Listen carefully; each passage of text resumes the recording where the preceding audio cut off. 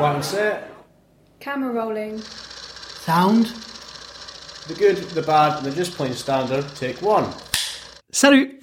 Hey! Alright. Welcome back to the Good, the Bad, and the Just Plain Standard podcast, where we provide you with our informed opinions on movies we watched together. We are your hosts, Adam. Anu. and Jan. Today is all about Shaun of the Dead. Starring Simon Pegg, Kate Ashfield, Nick Frost, Lucy Davis, Dylan Moran, and Bill Nighy. Good. So that's how you pronounce it. I always had doubt. I didn't Bill. realize if there was a T in there. So Bill Nighy. Nighy. Nighy, yeah. Okay. Cool. There you go. A very staple of the British cinema, Bill Nighy.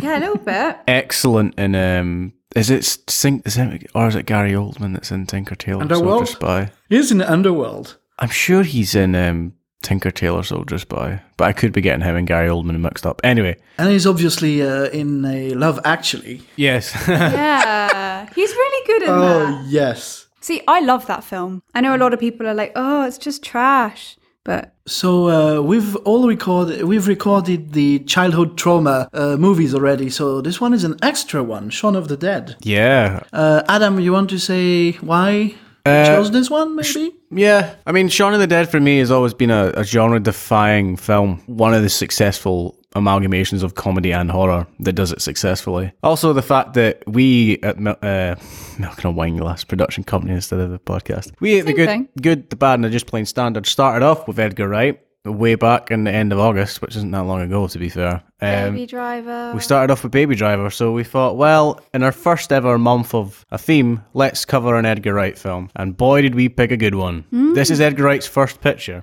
Oh, yeah? Yeah, this is first feature film. Ah, nice. That's pretty amazing. Yeah, it's pretty good, isn't it? Yes, it's very nice. You can see some stuff that we talked about in Baby Driver. You can see the germs, like the baby version. Like Yeah, you see a lot of things come back. And of Jan's favourite thing to shout out to Victoria, there's not a long take, but there's a continuous shot in this film. Yes, there is, and it's also between a house and a shop. Oh, it's yeah, not a coffee shop this time, but there are actually twice. So there's yes. one when everything is fine, he goes there, yeah. and there is a second one which is way longer. Yeah. When stuff is no longer fine. And how much we just don't notice anything. It's funny, you watch, I've seen this film probably about 12 times now, I think. And every Whoa. I've seen this film a lot. I used to watch this a lot when I was a kid. Because it freaked me out. One of the death scenes really freaked me out. And then I saw where that death scene is really from, which is Dawn of the Dead, and that even freaked me out even more. So, plot summary for Shaun of the Dead. So, Shaun is your average English bloke, has a very dull job working in a television electronics shop, and has a pretty mundane and quite happy existence of working, going to the pub, working, going to the pub, you know. He's a very standard British lad. However, his girlfriend, Liz, is not too keen on all this, and unfortunately for Shaun, their relationship terminates. But what also terminates is everyone else in the entire world, as the next day, a zombie apocalypse breaks out. Or shall I say, a apocalypse break out, because we won't call them zombies in this film. Don't use the Z word. Oh, yes. Oh, yes. So Little quote. So heartbroken Shaun attempts to find out what's happened to Liz and then hold up with him, his friend, Ed, his mother, and a whole band of company until this all blows over. So it's kind of a zomcom then. Zomcom. Ha! Oh dear. Yeah, I think that's how it's called. But I just watching it like rom-com, zomcom. Yeah, it should work. They would work. Yeah, Apparently, rom-com. it's how it's called. Isn't there like a zombie romantic comedy which was Or a zomedy. a zomedy? Also, Zomedy. Yeah. It was like it's called Cold Blood or something like that. Don't know that. That's probably not the title, but it's like Romeo and Juliet, except they're zombies. Oh. I can't remember the name. I don't know, but there is a recent Pride and Prejudice and Zombies. Yeah, that one. I mean, that started off as a book, didn't it? I think... Or did it start off as a TV... I have no idea. I think it's a book. I think it was a book or a graphic book novel. first, yeah. I think there's Lily James in this one also. Oh, yeah. Or Lily, the other one, Collins, maybe, I don't remember. It's very much a Downton-esque film, so it wouldn't surprise me if Lily James is in it. Yeah, she's got quite a aristocratic face. I didn't see that at cinema. I remember that being advertised, but I never went to see it. No, me neither. Yeah, I know that Janet told us that the fighting was just incredible. Oh. So yeah, she went to see it and she really loved the fighting in there. Good film for people aspiring to do rapier and dagger or any sort of stage qualified combat. Yeah. So I didn't do any research on this one. We're just out of watching it like 20 minutes ago. Yeah, this is another rare one that we actually watched all together at the same time. Oh, yeah. So I have a question who came up during watching. So what's the story behind the meeting of those three minds? Especially Simon Pegg and Edgar Wright, who co-wrote the movie. There's also Nick Frost. They met on the British television comedy series Spaced. Ah, right. Which is... we talked about that, I think. So I think we brought up Space in the Baby Driver podcast. Yes. Mm-hmm. I haven't seen Space in a long time, but from what I remember, it's essentially the idea for Shaun of the Dead was born out of one of the episodes where Simon Pegg's character in Space takes too much speed and alcohol, and he plays far too much Resident Evil 1. So he has like this zombie-filled nightmare. Those dogs in the corridor, man. After that episode, Simon Pegg and Edgar Wright had the idea to make a feature film about the zombie apocalypse, featuring the majority of spaces present in that film. The female equivalent of Shaun is the major female character in Spaced. Okay. Spaced is a good series. I haven't seen it in a long time and I don't remember it that well. But from what I do remember, if you like Edgar Wright, it's worth having a watch. There's also another one, but I don't think Edgar Wright is involved, but it has the two leads, Frost and Pegg. Paul, have you seen this one? Yeah, I've seen Paul, yes. Okay. Shout out to Alien. Sigourney Weaver's in that film as well, actually. She's the... Oh, yes. Yes. big something. I don't really talk about that in this case because it's quite a spoiler. Yeah. Paul was alright. I remember honestly going to see Paul because I liked Simon Pegg from Hot Fuzz.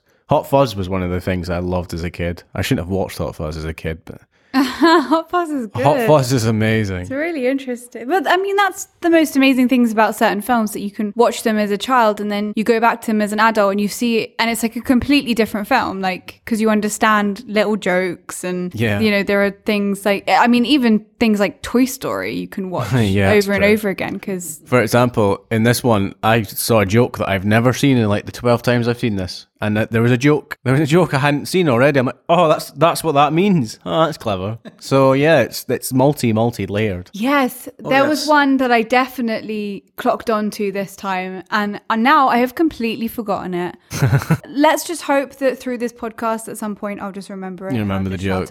But it was just genius. It's like, how the hell could I have missed that the first? But you do. There's so much stuff going on. It's multi-layered on multiple levels, actually, because the story, the writing and the background action and stuff. Right. It's very, very, very smart. You watch and I mean that happens in now I'm cross connecting films, but like that happens in Alien all the time. Like you're watching something that's in the forefront, but in the background something's happening, and if you don't watch it closely, you'll miss it. And Edgar Wright does that in Baby Driver, Hot Fuzz, and Shaun of the Dead. Yeah, and you were around in the 90s. Yes. Did you, in the birth of the internet? So were we, Adam. Yeah, Jesus but me and you... We weren't like 2000 babies. No. What I mean is, Jan, did you ever join like any fan forums for any like, say like Firefly or Star Wars or something like that? That's funny you're saying that because when I went away for a few days last month, I went back to France, to my very old house where we grew up, and I went to a kind of a cupboard where I used to hide my stuff, and I brought them up. Well, I don't have them there, but I'll need to show you that. Like fan club letters, like fanzines and stuff from Quantum Leap. Ooh, okay. Yes. Yes. So you would be happy to know that all of the extras, like the zombies, are fans of the Spaced form. Edgar Wright and the team put out an advert on the forum saying, "Does anyone want to be zombies?" Oh yeah, that's right. And there you go. There's a majority of those extras are just not actors, cult followings. Yeah, there you go. Nice. That's awesome. Nice. Yeah, that's really cool. Actual Forums, no, I don't really. For some French comedians, yeah, I used to be like a hardcore fan a few years ago, but Well, that was forum pages were. I imagine forums were big before like the birth of Facebook and MySpace, when people could. That's where you had to go. There had to be a specific page for you guys to talk about it. Now it's on Facebook. You can join a group, message that way. Right. And I mean, like, I've only seen them over the shoulder of like boyfriends and things, but they seemed really badly done. Yeah. And this was probably because they were done like in the early ages of the digital age. So maybe they didn't kind of get better as digital age kind of went on. Well, fan forums basically evolved into Reddit. Yeah, Their because- big subreddits are basically fan forums, Right. essentially. Or even just like YouTube comments as well. I just sometimes no, but the thing is that you used to need your or book or pay for a hosting provider and then install the actual forum system in there and create the whole thing. You know, I maintained the Liv Tyler official not official, but in 1996 I was already tech savvy, so I created the Liv Tyler website that I'm trying to resurrect right now. And I never got to do a forum, but had plenty of pictures, and so it was you needed to be tech savvy. Now you just go on Reddit and the audience is already there. Yeah. You had to also build your audience at the time, like very niche fan clubs, online fan clubs. So, yeah. For other listeners, Shaun of the Dead is the first in the latterly named Cornetto trilogy, which is Shaun of the Dead, strawberry flavoured, Hot Fuzz, vanilla flavoured, and then At World's End. No, that's Pirates of the Caribbean. The World's End, something like that. I think it's The World's End is mint. Oh my god. Yeah, I don't remember. So there's a different flavour of Cornetto in each film. Wasn't that something to do with the fact that was Edgar Wright's hangover cure or something? It's Simon Pegg's Pegg's hangover cure is apparently a Cornetto. That's hilarious. That's really funny. That's so good that they kind of bring those things into their writing. Write about what you know, really, isn't it? Oh, well, yeah. I mean, your hangover cures. Why not? Because some of the best writing is the stuff that is true to you, because you believe in it so much, and you can convey it as well. Yeah, of course. Like dialogue. Yeah. Yeah, I was just looking at something. You know, online there's a website called 3flavorsscreenplays.com. And you've got the 3 interactive screenplays in there. So I'll put the link because it's always interesting to... It's interactive in the fact that you've got loads of storyboarding elements and pictures and stuff. So it's not what actors usually get. It's for everyone. Yeah. The thing that gets me about this film is that you can jump into it no matter what aspect of horror you're a fan of, because there's something here for everyone, I feel. There's a bit of action, bit of suspense, bit of drama, bit of everything, really. I think Edgar Wright's really good at that kind of thing because, I mean, most of his films are like that. Like, anyone can enjoy these films because they're just so much fun. He uses a storytelling trick that I would call just like the Spielberg reveal, that you see the face before and then the camera displays what is actually happening. At the start, you know, like Shaun is talking with his girlfriend and they're talking about Ed, and it's fine. They're talking in a bad way about. Ed is in the... It is Ed. Yeah. Ed, yeah. They're talking about, and then the camera quickly pans on and you've got that kind of stuff multiple times. Yeah. Like same with the friends. The fast reveal. Yes. Right. Yes. Like at least 10 or 12, plenty of times you've got this very nice... It's a really good way of getting rid of all the kind of boring stuff that we do in between getting from here to there, like A to B. Oh, yeah. That's as well. The transitions, like the fast cutaways. Exactly. Like you've got fast actions doing, this has happened. Yeah, exactly. And it's like, so when they're beating up one of the zombies and then it just goes quickly transitions to them like holding a cup of tea shocked with like blood spattered on their face. Like that's so rare to see in filmmaking, and like it's such an ingenious way of cutting out all the bits that might seem, you know, boring or like repetitive. Well, that's the thing with this film. It's super quick. Right. Like you Doesn't can't waste switch any off. time. Yeah. Well, I mean, you don't want to switch off at all. It reminds a bit of, you've obviously seen the very first Kingsman, right? The church scene? Oh, yeah. Yeah, that's a great scene. Oh my God, I love that scene. Yeah. It's great fun. It's sad that appeared in the first Kingsman, because I don't think anything in Kingsman does is going to top that, you know, that moment. Yeah, I guess so. I haven't seen the new one yet, to be fair, so maybe that'll prove me We'll wrong. see. I know that in the trailer, I really like Edgerton. The boy. Taggart, it's not Ansel Elgort. I used to mix those two names, but it's No. Taggart Egerton or something. Yeah, right. His orange jacket. I think that's a beautiful color. Never seen that color before. Anyway, there you go. There was one line I loved in there, which appeared quite early, twice, because it you've got red on you. Yes. It was just ink, but it became blood quite quickly. Yeah, exactly. You got red on you. Just sounds like blood. Oh, I was talking about background action also earlier. I mean, so in terms of what you've got in the frame, but also in terms of the sound happening and the importance of Foley work. We never talked about that. Yes. It was the stuff that was introduced by, I think the first name is Jack Foley, a bit before the when the cinema was transitioning between silent and sound. And they initiated the whole thing, and now it's known as by his name. You know, the fact to add all the sounds afterwards, which really makes the difference when you watch something, because the production value is always the sound. Anyway, you've got the most beautiful image, and the sound is crap. Yeah, you switch off. That's very true. Oh, also, remember Baby Driver? At one point, the baby was watching the TV, and there were quotes from in here. You've got the whole story, full sentences made from bits of programs. Oh, yes, like news. Yes.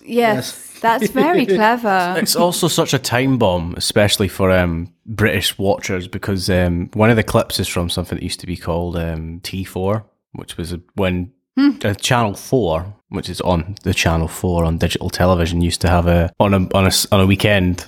It was a takeover, like, so I think it was meant to be for like teens. So it was a lot of music video stuff, a lot of interviews, and like spring break type. Yeah, and that doesn't exist anymore. I don't think T4 still happens, or if it does, I'm not in touch with it anymore. No, so it's quite nice to see stuff on the television, especially although you won't ever see it again because of issues involving sex scandals in the 70s. There was clips of It's a Knockout, which was a game show in Britain, not akin to any Taeshi's Castle-esque or Total Wipeout, where people would just be in a park on inflatables trying to do things. But the host of that show was later convicted of associations with... It was around the time of the Jimmy Savile case here in Britain, so he was around in that era, so It's a Knockout you can't see it anywhere now.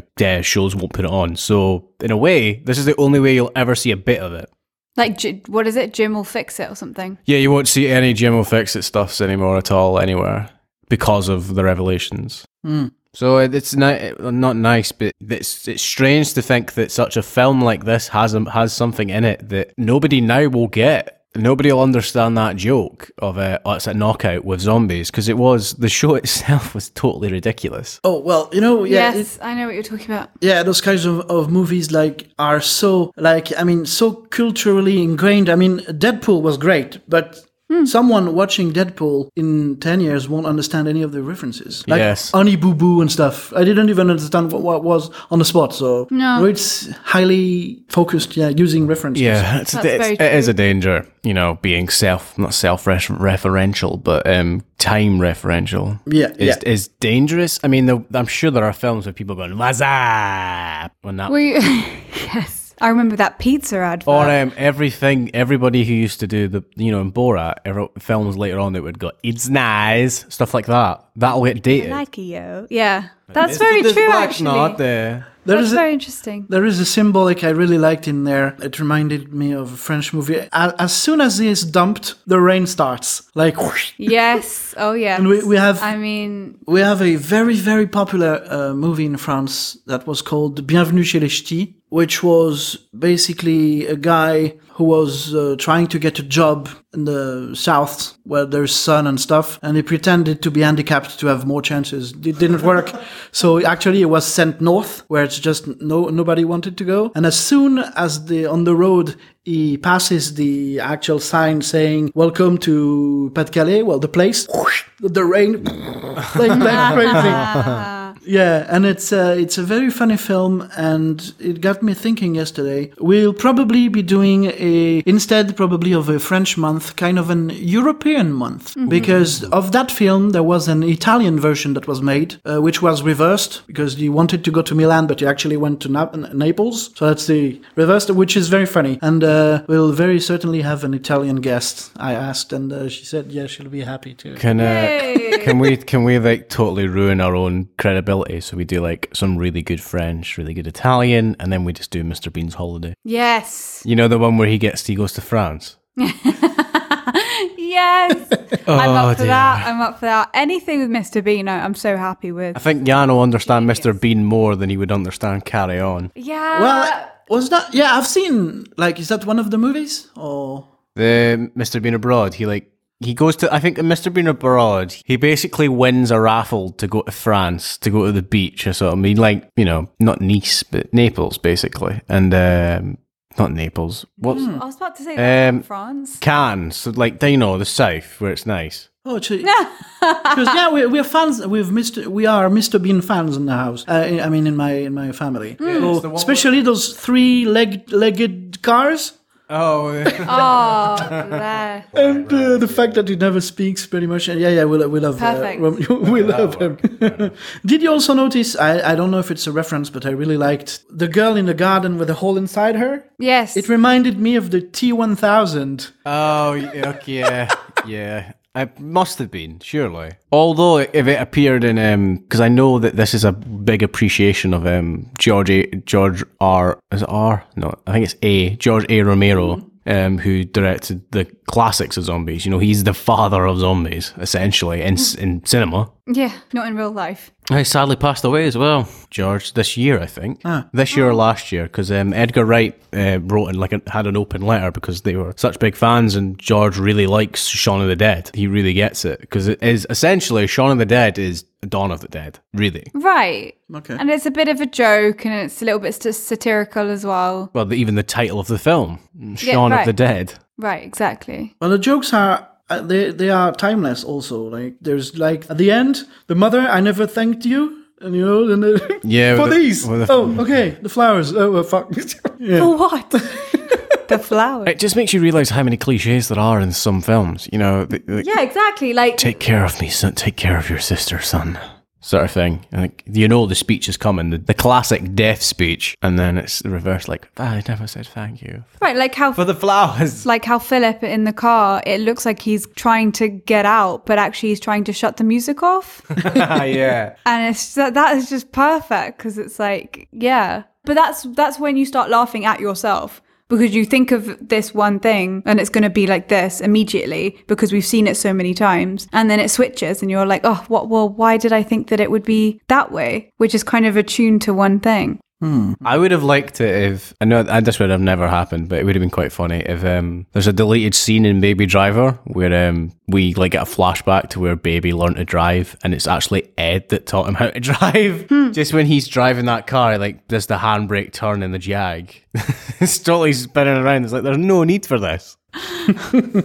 Yeah, it's just overkill. You know, before this one time we just watched it together, I watched it a while back, so I didn't even necessarily remember many things. But I especially remembered Zombie School when they're trying to reach the Winchester, right? And I always wondered, would real zombies be fooled? Well, that's the thing, isn't it? In every single zombie film, there's always the scene of like, we have to get through the horde of zombies. The Walking Dead, for example, it comes up in Walking Dead so many times. It's like, oh, they've got to get through a herd of walkers. They're going to cover themselves in guts and then walk through. Because that's usually how they do it. It's like they cover themselves in the smell so that they don't recognize them. And Yeah, then they don't act smell like of blood or whatever. I think that's the joke in this, is the fact that it's just they just act like zombies and it's all fine. Yeah, because we don't know if the zombies can really detect people with brains and alive people. I don't know. Yeah, what's the difference between... Well, maybe we'll just ask, because preparing for the Jigsaw episode, we are going to meet a zombie tomorrow. Yeah, we are. With him. Yes, Maybe we should ask her. That's very true. For listeners, we're doing an escape room. Yes, so we we're are. not just like going to meet a zombie. Well, no. It's not my vampire girlfriend's mate who's a zombie. We've got one chained in the back room. Did that make the final version? Yes, it did, Yes, but it did. I tuned it down heavily. Okay. Have you ever seen about zombies, and have you ever seen Being Human? Yes, I have, yeah. It's a very funny premise. haven't Where seen it. there's I like that too. 3 flatmates, and there is 1 vampire, 1 zombie, and 1 ghost. Yeah, Oh, right. It's the UK version and the US version. the UK version's pretty good. The UK version has the actor that's like everywhere. He's like Budgie in Gavin and Stacey, and he's in Alonzo in Doctor Who, and he's in that episode, the Hound of the Baskerville episode. Oh, Doctor Who, Toby, yes. he was in, he was in Angels in America. yeah, he does. He's strong. Oh yeah, he was. He was the opposite to Toby something. Andrew Gardner. Yeah. No, he does a lot of British stuff, and he's pretty good. He also Yeah. leads the it's very not standard. Standard's the wrong word. Very mundane esque. Like Him and Her, which is a romantic comedy about a couple that have the most like normal life ever. They just like chill out and do nothing, and it's like there's no drama in the show, but it's funny. Mm-hmm. It's very, very British. It's actually, I really enjoy it, that show. Russell Tovey. Russell Tovey, okay. Yeah. Alonso, yeah. Alonso. He's yeah. been in Allons-y. he's been on a lot of stuff. He's in History Boys with James Corden and the guy that was Vernon Dursley. Just recently died. Is it? Oh God, Richard Griffiths. Richard Griffiths. Yeah, that's it. And then obviously Gavin and Stacey and stuff like that too. So good actor. I love Gavin and Stacey. I'll show you Being Human. It's really good. Cool. Sounds good. There's this bit of trivia we were wondering about. We noticed it both with Anouk. At one point in the car, just before Ed noticed the Jag, Yeah. he has a patch without hair. Yeah, it's Do like we know- it looks like a mistake. Like you're going Yeah, to yeah. just been shaved off. I don't actually know the story behind that, but I do know that in the commentary from Simon and Edgar Wright, they mention it briefly about, we'll leave it to Ed in the cast documentary to explain why he's got a shaved patch on his head. I don't actually know. Oh, they don't go on to say? No, they do. I just haven't watched that one in a while. Oh, right. So I can't remember off the top of my head. But the thing is, because of Ed's character, it wouldn't surprise you. Oh, yeah, true. And that's probably why it was okay to leave it on, because it was like, oh, it's Ed, it's fine. It's quite funny as well, because I've never noticed that until today as well. Really, I've never really noticed it either. So like, it's one. No, I hadn't noticed it before. Yeah, it's like in Baby Driver, the sound editing, where if he takes one headphone out, you hear the other one, or the constant hum. Once you notice it, you'll never not notice it. So there you go, listener. Prepare to notice the shaved patch on Nick Frost's head for the rest of your time if you ever watch Shaun of the Dead. I mean, I didn't even realise when Shaun was on the phone and he was calling Liz and she was engaged. And he was like, oh, she's engaged. And then Ed goes, oh, that was quick. Yes. Yeah. And I was just like, I've never noticed that before. But like, even after that, Shaun acknowledges it. Was that the joke you were trying to remember? I think it might have been, yeah. And I remember laughing out loud because it's just like, how did I not notice that? It's so funny. Do you know what? One bit of the film, this is so bad. This is what Jan was talking about earlier about, like in 10 years' time, people won't get. The prices of the TVs in the shop. There was like a really crappy TV by now standards, like $4.99. I'm like, who's paying $4.99 for that thing?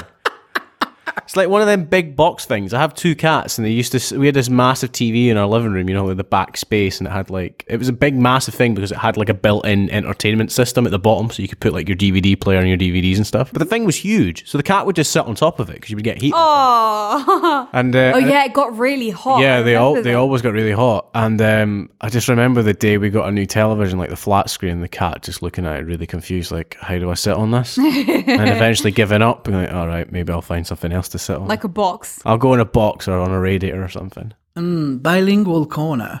Yes. The engaged. It's pretty much one of the 2 reasons why I started to watch movies in their original languages, like when I was 16. Mm-hmm. First of all, because I could enjoy the actual acting and not dubbing, and jokes, because they can't be translated. They are adapted, and it doesn't work. It can't be. So yeah, I've never watched it in French, so I don't know how they made it, but yeah. That's so interesting, like to see if they would translate the joke fully or if they would have to change it because they wouldn't. It's got to lose something in translation. It Of has course. to. I mean, we talked about this again on the Victoria episode.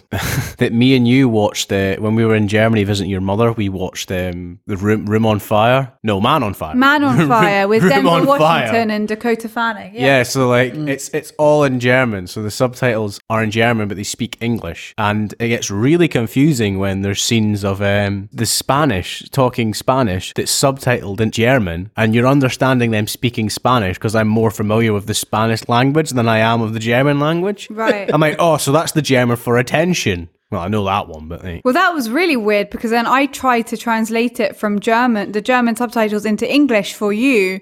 And then, so it was like Spanish, English, German, English. It would be like, so many if you put onto Google Translate, you put a word into English, from English into German, and then change the German back into the English, you lose something. It comes out funny because it doesn't work out the nuances of the sentence. Yeah, so it's kind of like that too. So that's why I imagine jokes don't translate well further out. I can't imagine the Chinese or Cantonese version of this film having that translation works totally well. Yeah, because I mean, they have a different root completely. So they won't even have any similarities to our language. Yeah. Because they don't come from Latin or Greek or... What is the French for engaged? Engaged is, I was talking about that with Emma the other day because when I told her that my brother just popped the question, I was what's the when you get the ring and is it engaged, married? So I think so engaged is the first step when you pop the question. You ask someone And to then marry. you You become engaged. So you're before you're married, you're engaged, and then you're married after the wedding type thing. You're engaged up to you say I do. Up to the wedding, yeah. It's fiancé. Of course it is. So we obviously use the word fiance as the person. Like, I feel like Adam is also- my fiance. It's also, yeah. So you can say that in French too? It's also a course it verb. is. Se fiancer. Yeah. So, okay. And you've got the fiançailles, which is actually the actual fact. God, how we must be so that just proves the fact that British people don't pay attention to where they get words from. Yeah, so it's my fiance. It's like, of course that the French for engaged would be fiancé. If you just sat and thought about it, you're like, right. It's like blancmange. I'm like, what do you call a blancmange in France? That'd be a blancmange, isn't it? What's a blancmange? It's like a pudding. Oh. You wouldn't like What? it. Blancmange. No, it doesn't ring a bell. Oh, great. So now I've made a total arse myself again. What are you trying to say? Just, you don't know what a blancmange is? Yeah, just say what it is. You're and making that up. A blancmange is like it's like a cake. Making it up. It's like half a cake and half a jelly. Oh, is that the blanc manger? I think. Yeah, that'll be it. I've heard that once. I have absolutely no idea what it is, but I've heard it Oh, once. thank God, Jan saved me there. I'm just like, like, Blancmange, innit? I've got France and I'm going to get a blancmange. It's like, they don't have blancmange. It's like, blancmange isn't an actual word, Adam. You've just made that up. And it sounds... I don't know why I'm doing an English one for it, but, it sounds totally credible that blancmange would be a French word. Well, that's tunnel vision. That's something I've been wondering about for years, and this film is also a very good example. The second shop run is just, he has something to do, so he doesn't notice anything. Yeah. Just like when you're asked to get something from the fridge, but you expect that thing to look like this, and you just can't find it. So that's tunnel vision. That's how it's called. Yeah, and I mean, it happens to us all, right? Yeah, I mean, of not course. anything, especially if you're going to, the corner shop. Like you do that trip so many times. Anuka's got a good story about tunnel vision. Oh God. You know when you phoned me when you were in London and you just walked and Oh yeah. walked and walked. So basically, I realized something about my life, and it was like mind blown. I was like, I cannot believe that I've been stuck in this for years, like in these horrible toxic relationships. And I was on the phone to Adam in London, and I walked, and I was just power walking because I was so angry, and I was just bitching to Adam, like for it felt like hours, just like, oh my God, I can't believe that I've done this, and this is ridiculous, and do you remember this, and like last week I did this, and yesterday, oh my God, I can't believe that this ever happened to me. And I was going on, like literally I got people staring at me because I was just screaming. I was just in my own world. Realized that for 25 minutes I had been walking in the wrong direction. And I was and I wasn't even like, oh, I've got to turn around. I had no idea where I was. So, literally. So I must have just walked and had no kind of, where am I going? Yeah, that happens a lot when you drive also, which is quite scary because, tunnel vision means like you're only focused on what's in front of you and the periphery, to explain a bit, like the peripheral disappears like crazy. So I remember quite a few times when I drove and when I arrived, I just didn't. You don't remember how you got there. Yeah. You're like, I don't know how I got here, but I did. What streets and I used and whoa. For a fun fact at the end of Anouk's story, so while Anouk's explaining all this to me, I'm standing on my old bed where I'm back in my hometown, and literally at the end, like in a film, Anouk like, so that's what happened. I crack, and my bed breaks, and I go flying through the middle of it. And Nick's like, what was that noise? I'm like, I just broke my bed by standing on it. Like, why were you standing on it? Like, I don't know. Anyway, so that I completely know what tunnel vision is. And it's weird because you feel like you know exactly what you're doing, but you really don't. 25 minutes and I'm going, how do humans do this? How have we gone so far as to go to the moon when like we can, we just have to talk about something crazy and it's 25 minutes of... To be fair, we have tunnel vision in the podcast. Like, we talk. Yeah, true, sorry. And we're like, wait a minute, we're a film podcast. We're a film podcast. And we're like, the film, watch it. We're like, anyway, this is what happened in my life. We're not just talking to our mates about something that happened a few weeks ago. Shaun of the Dead is really good. Tunnel vision. So basically that happens to him and it's really well done because obviously you don't have tunnel vision. So you're watching it going, how the hell are you walking past all of this like stuff? Like bins on, upside down and people like bleeding from and arms ripped off. If you want some payoff, so we watched the scene the first time. Shaun going to the shop and he's interacting with all these people and the kid with the football, kicks it and he's like, oh, you're dead. Apparently Edgar Wright and Simon Pegg, they're like, in hindsight, there's like, we should have had a scene where we kicked the ball back at him and knocked his head off or something like that. Like they wanted to do that, but they just didn't think about doing it. Wow. But because that would have been worked perfectly because he kicks the ball at him. So, That's true, actually. Also, I really like that there are a lot of amputee extras in this. I mean, it makes sense that you would use amputee, but I didn't really think of that until we watched the commentary maybe a few months ago, and they were like, oh yeah, this is another one of our amputee actors, and it's just like, well, of course they would use amputee actors. Like, why the hell would they not? Yeah. Because that's just less. I mean, it goes back to so I have a massive scar on my left arm, and when we did a workshop with Patrick Tucker, shout out. It's a rain dance link there. Yeah, well, that's a rain dance link. He was like, you'd get a lot of work in hospitals, in like burn units or car accidents or something, because obviously you are cheaper because they don't have to use makeup. And so, I mean, it's not something that an actor would think of. Yeah, exactly. You would get a lot of roles as like burnt dragon victim and stuff. Right, like exactly. That. Like they would use you as they would use your body. They would use a shot of like your chest. Yeah. To show the damage, and then they would like put makeup as well, so because they wouldn't have to use like a full prosthetic, they would just add more to your scar. Right, and they obviously want it to look more fresh and more gory. So yeah, I mean, that's something to think about to anyone who's an actor or whatever. Again, rounds back to a previous podcast and a previous point on this podcast. And a previous episode of a podcast. Did I do I said it. That's the grammar fascist coming. Look, I said episode. And then I said episode, and then I said podcast. Like, Adam, you had it right. What did you say it again? I meant in this episode, right? We talked about Kingsman briefly.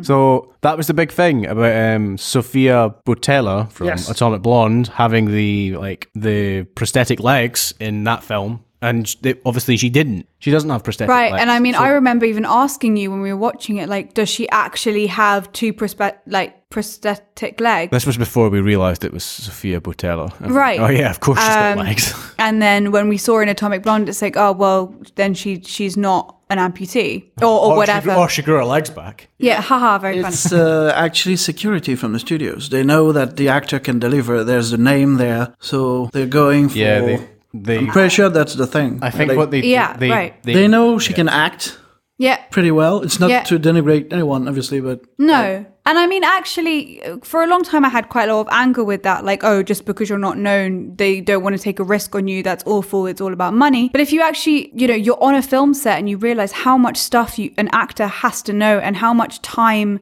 they can't waste time on you, like telling you and talking to you about how to act and what to do and all this stuff. So you need to know your job before you come on a film set. So I kind of understand why. But then it's also like, you know, if you have an actor who has no legs, you know, like underneath the knee, we should be able to use them. And it's just the same thing of like all these people saying, why does Doctor Who have to be a woman now? Because, you know, Doctor Who was always a man. It's the same thing. It's like, yes, but now we should probably give women the chance to show that we can do the same stuff. We'll talk about it on the Rain Dance episode, the differences between between stage acting, which is a very much you learn that craft, you learn this intense, and you're inner, and you have your technique and all your acting ability. What people know is like actor training or drama school, really. Right, it's hard work. We'll talk about the actual difference, because acting on film is a technical skill. It's like any instrument, you know, there's a lot of stuff that you have to be able to do every day, and that people wonder like, oh, why do we not see them in film? It's like, I can understand why actors are more comfortable on stage rather than on film. It's a bit more freeing. I had another point as well. What did you just say? You said, Thanks, Adam. What was your end point? You said something about, I've remembered it now, which goes back to what I said in the Alien episode about Tim Curry. That's why I believe that Tim Curry could easily reprise a role of some kind in the 2019 Chapter 2 It, because there should be no reason why an actor that suffered, his was a stroke, so any physically impaired actor should lose out on a part just because they're physically impaired. Right. And it works the same way. It's like all physically impaired actors should get the chance to play larger roles. I mean, it's the same with race and sex. You know, there'll be a point in our lifetime where we go and see a Hamlet where the guy hasn't got any limbs or something like that. You know, like he's a disabled actor, which would be really interesting to see, because it's unlike we recently, and especially with the whole boycott Oscars with black versus white for representation. It's like how studios sometimes mistake like, oh, if we make this character black, therefore it's for black people. It's like, no, it's got to be justified. And that's what we talked about with like, such as the reboot of Ghostbusters. It wasn't, they just put women in it instead of making the women the key point. You know, it wasn't written for them. I hope that happens for actors with physically impaired or disabled actors. It's tough because I don't know what the correct term is for actors with disabilities. So I'm going to say that. I apologise if I've offended anyone. If anyone does know the correct term, please let me know. Because I would love if I had the ability to cast a Hamlet with an actor with, say, prosthetic legs. Absolutely. Oh, other point. Shouldn't be an issue because it's exactly the same. I mean, if you have prosthetic anything, that means that you have, you know, a function. It's just a machine. That's the only difference between him and me. Do you know what I mean? It's like, it shouldn't be an issue. Well, me and Anouk saw a Macbeth at the Shakespeare Globe. And the production was terrible, but the best thing in it was an actress who, it was her arms, right? She had no right arm. She had no forearms, or was it? Yeah, she had no right forearm. Right, yeah. And she was the best thing in it, because she moved in a totally different way. She didn't care. It wasn't about, her character wasn't about her being disabled in that way. And she used it, and it was funny. And I know sometimes you don't have to use it. Like, I mean, this is a big, big subject. I just countered myself, didn't I? I said they used her and they didn't use the fact that she had a disabled arm. I meant the fact that I wasn't taken out of the scene because I'm looking, oh, she hasn't got a right forearm. It doesn't make sense. It worked. That's what I meant. Yeah, right. And also prosthetics, yes, but sometimes like we'll do a magic month, right? We'll try to do that with Now You See Me and Paul's documentary, Our Magic. In that documentary, there is a guy called Madi Gilbert. Well, you would think it's Gilbert, but no, last time we talked, it's from French, so Gilbert. Well, anyway, he has no hands. No prosthetics, but he does incredible card tricks. He created his own moves, and it's just incredible of a story of... Wow. Yeah. That's amazing. That's really interesting. And it's sad to think that, of course, he probably had to work harder than someone else. But then again, it's like, that's your life. And it's amazing that he's been able to just use that to his advantage, because obviously that's something that he's got above everyone else. It's like when Patrick Tucker said to me about being a chunky fellow. He's like, well, if you don't like it, change it, you know? Right, well, yeah. And like thick dudes? Yeah. So even though someone that doesn't have a limb can't exactly... No, what I mean is the fact that he uses what he has. Yeah. You know, like, for me, it was change it or use it. And for his sense is, I can't change it, so I'm going to use it, and I'm going to make that why I'm the best at what I do. Right. And different. And actually, to be fair, the more skills you have in this industry, because it's so harsh and it's so competitive, like, use it. Do you know what I mean? Like, don't be afraid of your differences, because that's what makes you different. Like, you don't want to be... I mean, I was even talking to one of my friends who's blonde and beautiful, and she's a very skilled actor, but she was talking about how hard it is because she's blonde and white, and there are so many white blonde girls out there that she feels like she has a lot. So I know that there are some people that are like, oh, we don't have enough ethnic actors, we don't have enough of this, we don't have enough of... But then now what's actually happening is that quite a lot of people are thinking, well, you know, we want someone different. So, I mean, things are changing. I mean, it's all a massive thing. There are so many problems with the world, isn't there?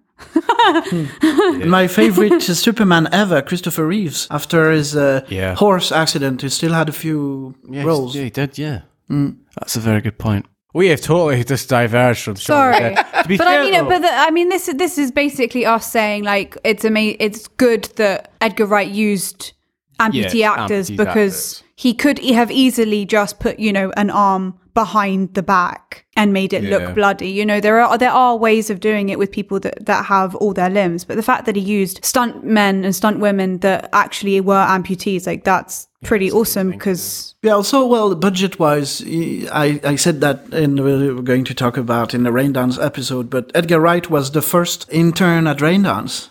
It was the Elliot's Grove intern, way back. Yes. I remember you saying this. Young and eager, as Elliot says. That's insane.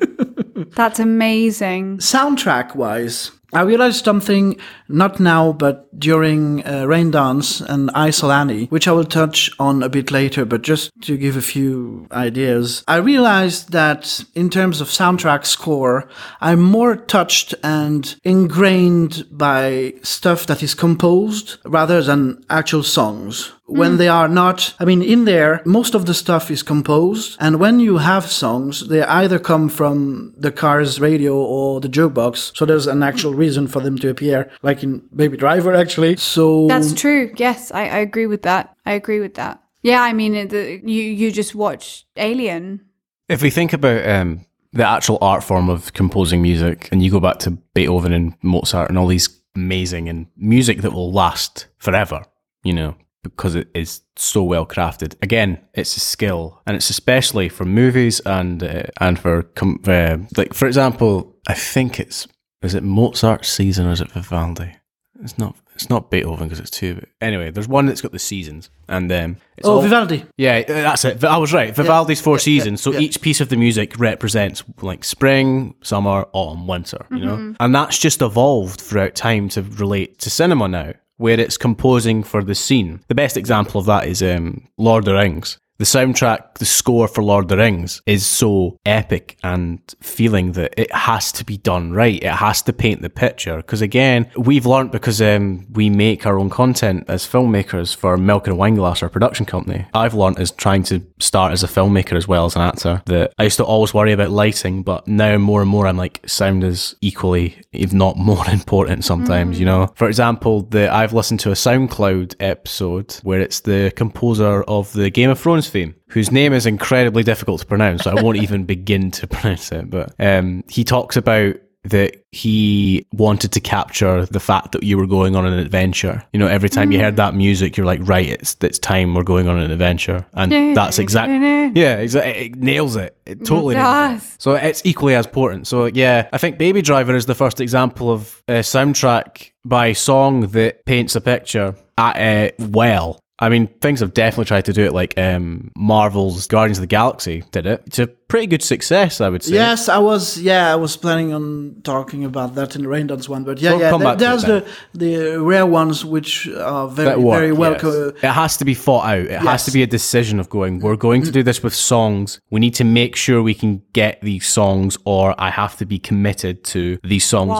These songs have to be, you have to write the song into the scene. You know, you have to know the song so well that you can write the movement to the scene. Otherwise, it's just there for effect. The whole point is the trick trigger. I mean, what I was talking about earlier, with the composed stuff, like when I hear Jurassic Park theme, I'm immediately back into the thing. And a bit less with actual songs, except Guardian of the Galaxy. And Yeah. And I mean, I think Do you not 500 mean- Days of Summer does that quite well. Yeah. I No, mean- Suicide Squad, yeah. I mean, the soundtrack to Oh, Suicide no, Squad. no. We have to talk about Suicide No, Squad. no, we no, have to no. because it's so many examples of where they tried to do things and it just didn't work. I hated that film. Anyway. I think everyone kind of hated that film. Right. We should watch Suicide Squad and then we can watch Shaun of the Dead again because it just shows like the differences in like Well, I mean, Masterful. I do mean that Justice League's coming out this year, so maybe we Oh, yes. maybe we should at do the end of the month, actually, I think. This month? Or in November. It's early November. November, yeah. So Shit. maybe we should do a whole we should do Man of Steel, Superman versus Batman versus Superman, Suicide Squad. You know that the Wonder whole, Woman. the DCU world. I know it. Everyone sounded so excited to do that. No, one. I don't know. Actually, I liked pretty much all of them except Suicide Squad, to be honest. I haven't seen any of them except Suicide Squad. Actually, I was not. honestly, I haven't. That might be my fault, to be fair. I was not on the Martha hate train. What is that name? Oh, God. I mean, I haven't seen it, but I've seen some scenes and it just, in the terms of just acting, I thought it was just looked poor. I know it got a lot of hate and I probably shouldn't say anything until I've seen it because that's not fair. No, I mean, in terms of popcorn entertaining value, it was strong, I would say.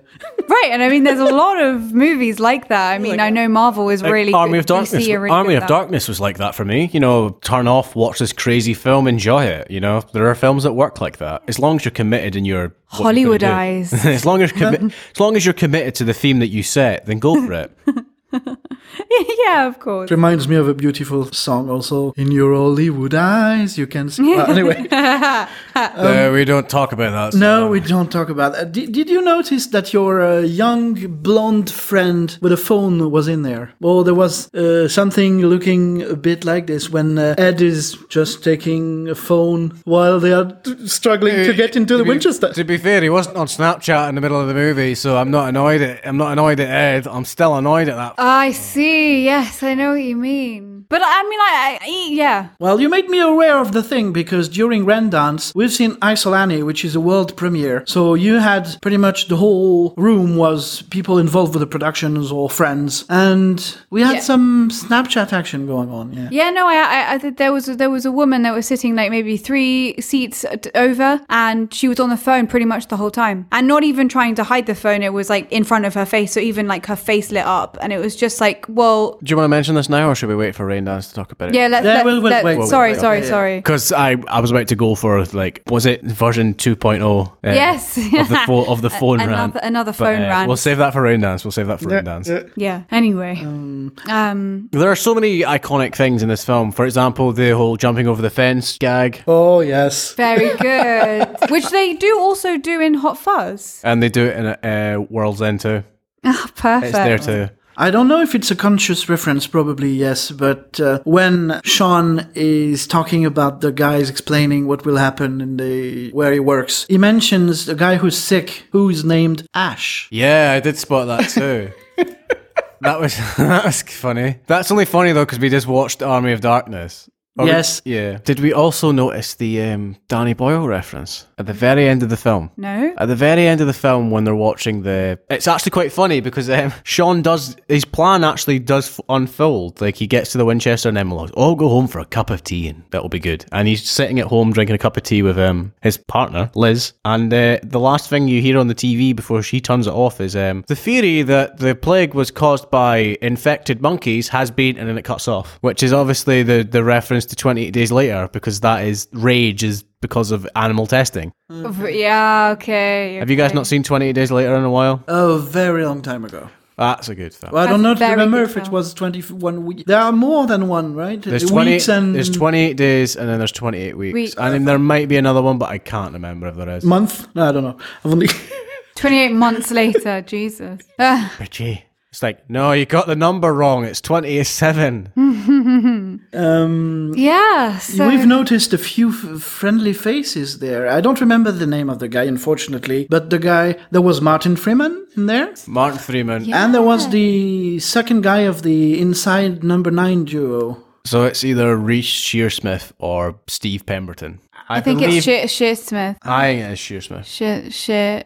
Reese Shearsmith, is it? Unfortunately, we won't be talking about this mini-series because it's too good. And we can't, we tend to go into spoilers, and it's so well-written and relying on twists that it would be a shame. Basically, Inside Number 9, every episode has a twist, basically. It's a lot like Tales of the Unexpected, but good. Obviously, Tales of the Unexpected was a really bizarre show. I don't know if you had... It must be a British thing. I'll show you a couple of episodes. I know Tales from the Crypt, but that's not related. I can't remember there's an American version of it, but yeah. Have you seen the recent series of Inside Number 9, Series 3? Have you only seen yes, I've seen... I've like seen the one with the bill, when they're all out to dinner. And, yes, yes. That's a great episode. So good. Yes. They're all really good. Yes, really. And there's one who looks... Actually, it's good that I'm talking about this because there's one with a friend who is squatting. So a bit like Shaun of the Dead. Oh, yeah. The hobo. Oh, yeah.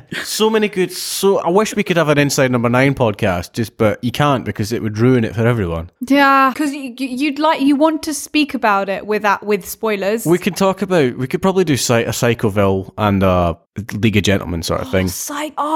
Please. Have you seen Psychoville, Jan? Was that one of the episodes? Or no, it's something else. It's a TV series. It's a series they did before. They did Inside Number 9 because Psychoville was so bizarre and macabre that BBC couldn't renew it. They didn't renew it past 2 seasons. Couldn't handle it. They couldn't handle it. It was like, this is so weird. Yeah, it was You weird. can see the seeds in League of Gentlemen, which is coming back, so we should talk about it at some point in the future. Right. The movie that destroyed Sean Connery's career. Oh, God. Pretty much.